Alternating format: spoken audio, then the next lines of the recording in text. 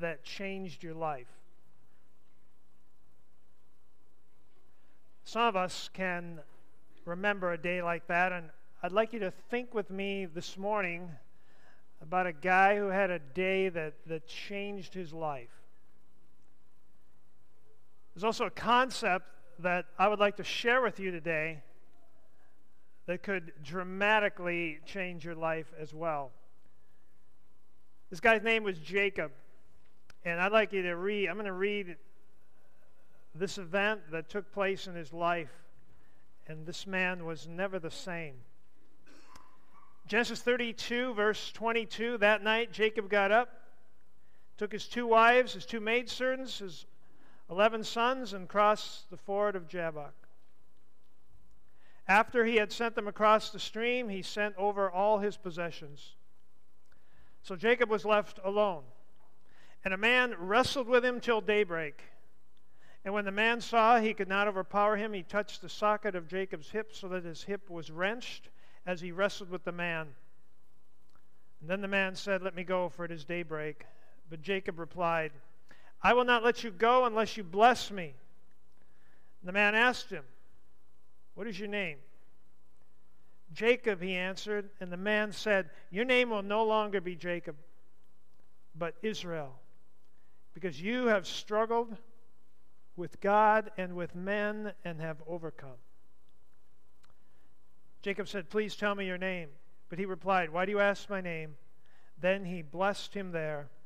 So Jacob called the place Peniel, saying, "It is because I saw God face to face, and yet my life was spared."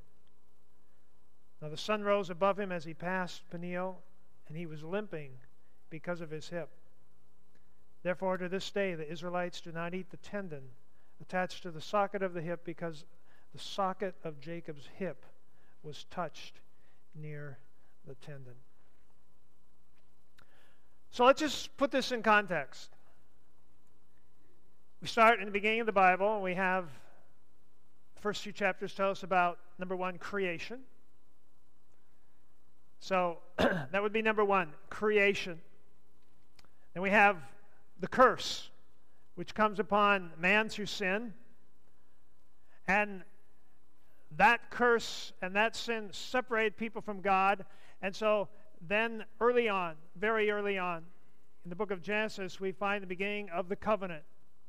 And the purpose of the covenant is to bring man back to God. It's to bring you back to God. It's to deal with the curse that came into the world. And so in order to do that, God begins to work through people. And he starts with a guy by the name of Abraham. Remember him? Abraham, his wife Sarah, they were getting to be really old people. And God said, you're still going to have a son. And they were nearly 100 years old before finally, miraculously, they had a boy, and they named him Isaac. Isaac grew up, and Isaac married Rebekah. And they had 2 sons. And when Rebekah was pregnant, she noticed that there was almost like a wrestling match going on in her womb, and she prayed to God, and God told her, "Yeah, you're right. These 2 sons are already fighting, and they're not even out of the womb. And they will represent 2 nations, which will fight one another, which would be Israel and Palestine today." And so they were born, and so we have Esau, and Jacob came out holding on to Esau's heel as if to say, "Wait a minute, buddy, you're not getting ahead of me here." In fact, Jacob's name means heel grabber. And so we see here that Jacob is the 3rd generation in this covenant family in which God is working. He's about 100 years old in the text I just read. He has 2 wives, 2 maidservants, and about 11 kids. And so this is basically the background to the story. Now, Jacob grew up. He left home at a time when, after tricking his father and stealing the blessing of the firstborn and hearing the threat that his brother Esau was going to kill him, he left, went to his uncle's place. there's where he married Rachel and Leah, and they began having their family. Then as he grew and his family grew and his herds grew, he left Laban and took off and went to a place called Canaan. And now at this point, God had called him back to his home, back to the place where he grew up. And so Jacob is heading back there. And as he's going back there, what he discovers is that Esau is coming out to meet him with 400 men. That's a small army. And Jacob he has nothing else he can think but that his brother is finally going to settle the vendetta that he had against him. And so Jacob here is in a panic, and he's trying to figure out what to do, so he develops this plan. The only thing he knows what to do, and he divides his family up into several groups, and what he's going to do is he's going to send them in ahead of him in waves, and each one is going to have gifts, and it was over 500 of his livestock that he was going to gift to his brother, and then hopefully they were to say, these are gifts from your brother Jacob, and he's coming after us. And the plan was that when all of these gifts had been given, then finally that Jacob would come, and hopefully his brother, his heart would be softened, and he would be willing to accept his brother. So the whole plan is set.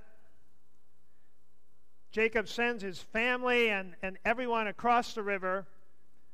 So everyone leaves the camp, and Jacob goes back, and there he is, and he's all alone. I don't know what was going through his mind, but I can't help but think that he was thinking back over his life, because this very well in Jacob's mind could be the last day of his life. There's no doubt in my mind that Jacob very well thought that this might be the end of the road for him. And not only for him, but maybe for his entire family. He's thinking back. He's thinking back about his long list of broken relationships, the string of manipulative events that took on, that Jacob was involved in order to try and find something that he was searching for in his life. And so he has this long string of unresolved relationships. He has his brother who was so angry with him that he had vowed to kill him as he deceived his brother out of his birthright. Then we see that he was out of relationship with his father. His father had a favorite, and it wasn't Jacob. And it was very obvious. And so he grew up with this pain in his heart that his father did not love him. We see that he had a very poor relationship with his mother, who was very manipulative. He was not in good relationship with Laban, his uncle, who was back and forth, each of them manipulating each other in a number of occasions. And that's really just the tip of the iceberg. All of the tensions between Rachel and Leah and Jacob and the kids, and you can just imagine what went on in that family. It was a very dysfunctional family. And now he's sitting here, probably the last day of his life. He's in a tough spot. We see in verse 22, we see that he got up, took his 2 wives, 2 maidservants, 11 sons, crossed the ford of Jabbok. After he'd sent them across, it says he was left all alone. But then all of a sudden, there all alone, he senses something. You ever been someplace and you just sense that something's there? And he turned around, and here's a man. And it doesn't tell us what the conversation was, but what it does tell us is these 2 men began to wrestle. And so when he saw this man, there was obviously a sense of conflict and contention here. And the text tells us that they wrestled throughout the night. It's quite a scene. And evidently this man was trying to bring Jacob into submission. He was trying to get him to tap out in this relationship, in this wrestling match, and Jacob wouldn't do it. And so it says when the man realized, when he realized this, it says in verse 25, when the man saw that he could not overpower him, he touched the socket of Jacob's hip so that his hip was wrenched as he wrestled with the man. Now the word touch there means, the Hebrew word that's used there means very light touch, or like a tap. So like if you just took your finger and just tapped on something, that's what is trying to be communicated here. That this man simply just lightly touched the hip, and at that point, Jacob realized that this was no normal man. That there was something supernatural going on here, because with that touch, his hip was dislocated from his socket. And then he says something very interesting. In the midst of his pain, in the midst of that, this is what he says to the man, because you would think that when someone had been wrestling with you all night, they just put your hip out of joint, that if they wanted to walk away, that you'd let them go, right? I mean, you would think that would be the response, but that was not the response. This is what Jacob says. He says, I will not let you go unless you bless me. I'm not going to let you go unless you bless me. And you see, all of Jacob's life, he had wanted someone to bless him. If any of you have grown up with a parent of whom you did not receive their blessing, you know that ache, you know that longing for them to just come and to bless you. And so we find that Jacob here grew up, and then the tensions with his brother, and all of the dysfunction in his life, and he had this longing for someone to bless him. And all his life he had manipulated people to try and get this blessing. His father blessed him, yeah, but he had to masquerade as someone else to get that blessing. And now this night, Jacob here is encountering someone that he realizes is God. And he says, I won't let you go until you bless me. And then the man asks him something interesting. He says, tell me, what is your name? In other words, he's saying, who are you? Jacob said, my name is deceiver. My name is manipulator. My name is heel grabber. My name is Jacob. And in that moment, God blesses Jacob's life. And you know, it doesn't tell us, it just, I would love to know what actually happened in that moment. But in that moment, as a representation, as a symbol of this blessing, this person that he was wrestling with was God that was with him, says, I am going to give you a new name. I'm going to change your name. You're no longer going to be a deceiver and a manipulator. That's going to be something from the past. You are going to be called Israel, which means, and we're not exactly sure what Israel means, but the essence of it, it means one who strives with God. And what it seems to be is, this is a man who has strove with God and has overcome. This is a man who has been broken by God and who now has been blessed. And in some way, shape, or form, if you are a Christian today, at some point in your life, in some way, in some shape, some form, this has been the story of your life, that you have encountered God and you have been brought to a place of submission and you have been blessed in so doing. And it was such a powerful thing that Jacob had to name the spot. He says, I have to name this place. And he put up some stones because he wanted to remember this place and that night. And so we see here that he says, this is the night I wrestled with God, and I survived, and I was blessed by God.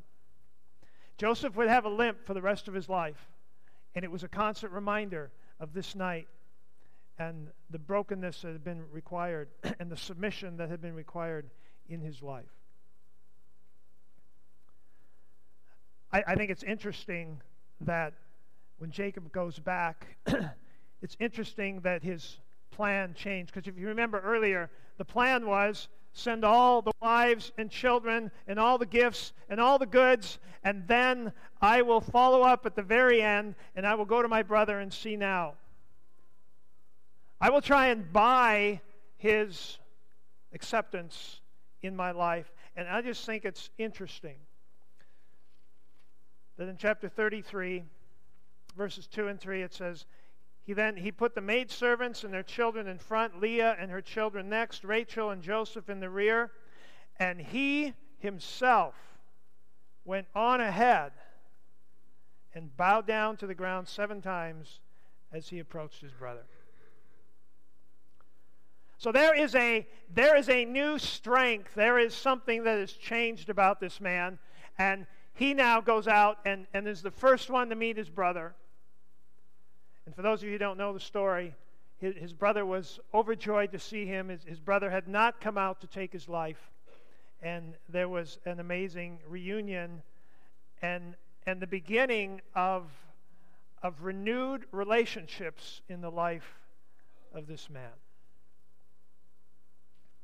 It's a powerful story. I'm sure it was the day that, if you ask Jacob, what was the greatest day of your life, this was the day.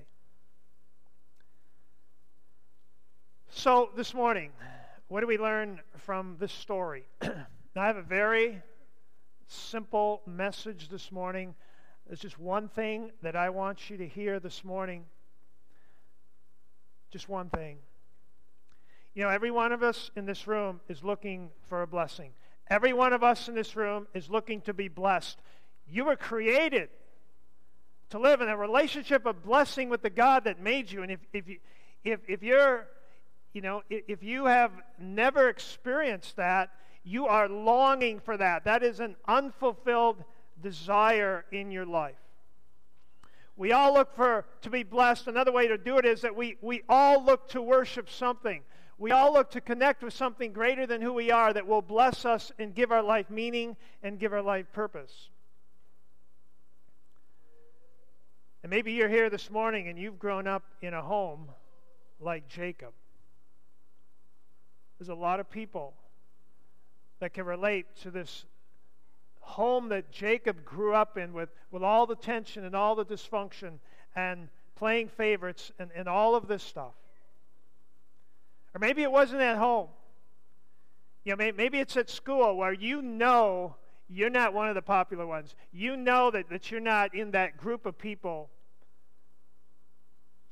We experience this rejection in many ways in our lives.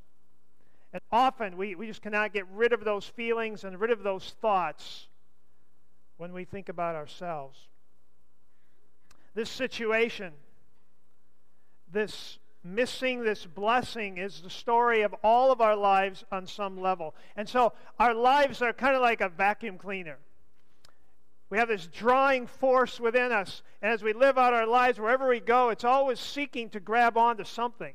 You know, some hobby or some habit or something or whatever it is. It just we're always on in terms of this desire to receive this blessing in our lives.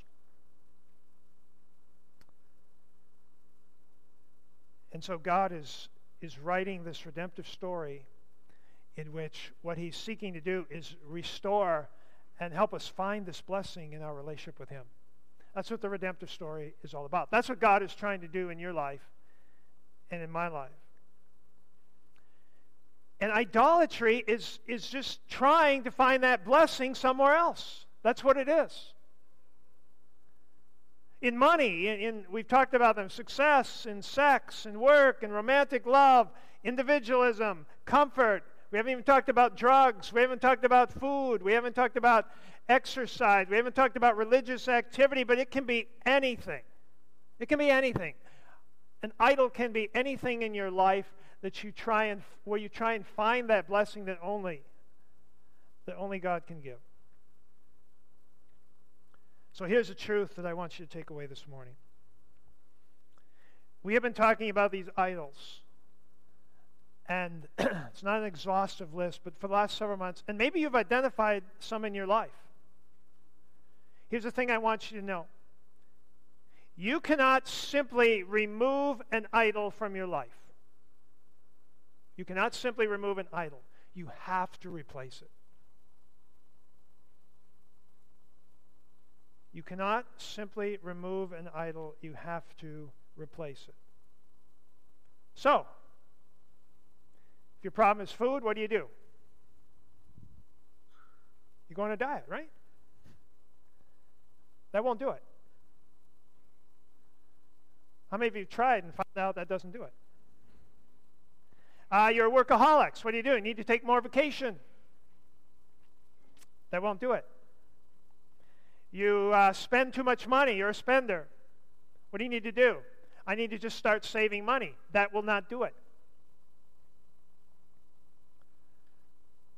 So now food is no longer your idol. Now how you look becomes your idol. And every morning you're looking in the mirror and all you can think about is how you look, and that becomes now the replacement idol. Or now it's no longer work. Now you live for your time off. And all you can think about is how you can have this time off in the next vacation time. Now spending and buying is no longer your idol. Now it's how much you can put away. And so we all have this vacuum within us. We will worship something. We will long for something. And if it isn't God, it will be something else. If He does not occupy the central place in our heart, then something else will. That's what Jesus said in Luke 11:24. Notice what He says here. Chapter 11, verse 24, He says, when an evil spirit comes out of a man, it goes through arid places seeking rest and does not find it. Then it says, I'll return to the house I left. And when it arrives, it finds the house swept, clean, and put in order. It goes in and takes 7 other spirits more wicked than itself, and they go in and live there. And the final condition of that man is worse than the first. In other words, if you take an idol out of your life and you clean everything up and you don't replace it, something else will move in. Promise you, something else will move in, and it may be worse than what you took out. That's what Jesus is saying here. And so when Christ is abiding in your life, and idolatry knocks, and Christ comes to the door, He says, there's somebody already living here, you're not welcome. If Christ isn't abiding in that place, then idolatry will just move in. The same is true in the rooms of our house. If Christ has not been given access to a certain room in my house or yours, there's nothing that will keep an idol from moving in and living there. So here's where we're going over the next couple months. And if you're following along, you can write this down. The power to recognize and remove idols in our lives. The power to recognize and remove idols in our lives comes through the abiding presence of Christ in our hearts. It comes through the abiding presence of Christ in our hearts. So the way to deal with idolatry, the way to be free of idols, is to understand and learn and experience what does it mean for Christ to abide in my life? What does it mean for Christ to abide in your life? You know, Jacob knew about God. I'm convinced of that, but I'm not convinced he knew God. In fact, I don't think that he did, because in Genesis 28, before this, and in Genesis 28 and verse 21, this is what he said to God. Then Jacob made a vow saying, God, if you will be with me and will watch over me on the journey I'm taking, you'll give me food to eat, clothes to wear, so that I return safely to my father's house. Then the Lord will be my God. God, if you jump through these hoops in my life, then I will pronounce that you are my God. Then you will be my God. And I think that night down by the river, alone, which is often where God has to take us, everything stripped away, the most desperate point in his life, God met Jacob there, and it changed his life. No longer did he need to manipulate others to be blessed. No longer did he need to run after the idols he had chased. He had found blessing in the only place that we can find it, in a deep encounter with God and the abiding presence of Christ. I'm going to conclude with a song, and I'm going to have Rob put that up right now. I'd like you to look at the words to this song, written by Tracy Sturm, a young gal, musician, recently turned Christian, and just listen to the words as she sings them. Description, really, of her life.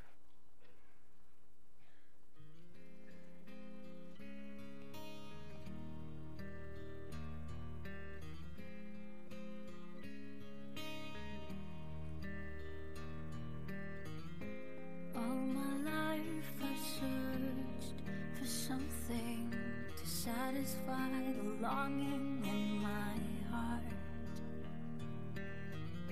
And every time I come away emptier than before.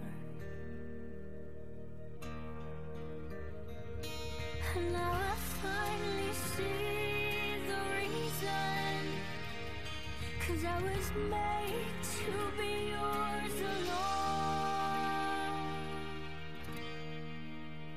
You formed my heart with your own hands, but I just could not understand. If I gave you my life, I'd be healed by your grace. I was made for your love and gave others your place.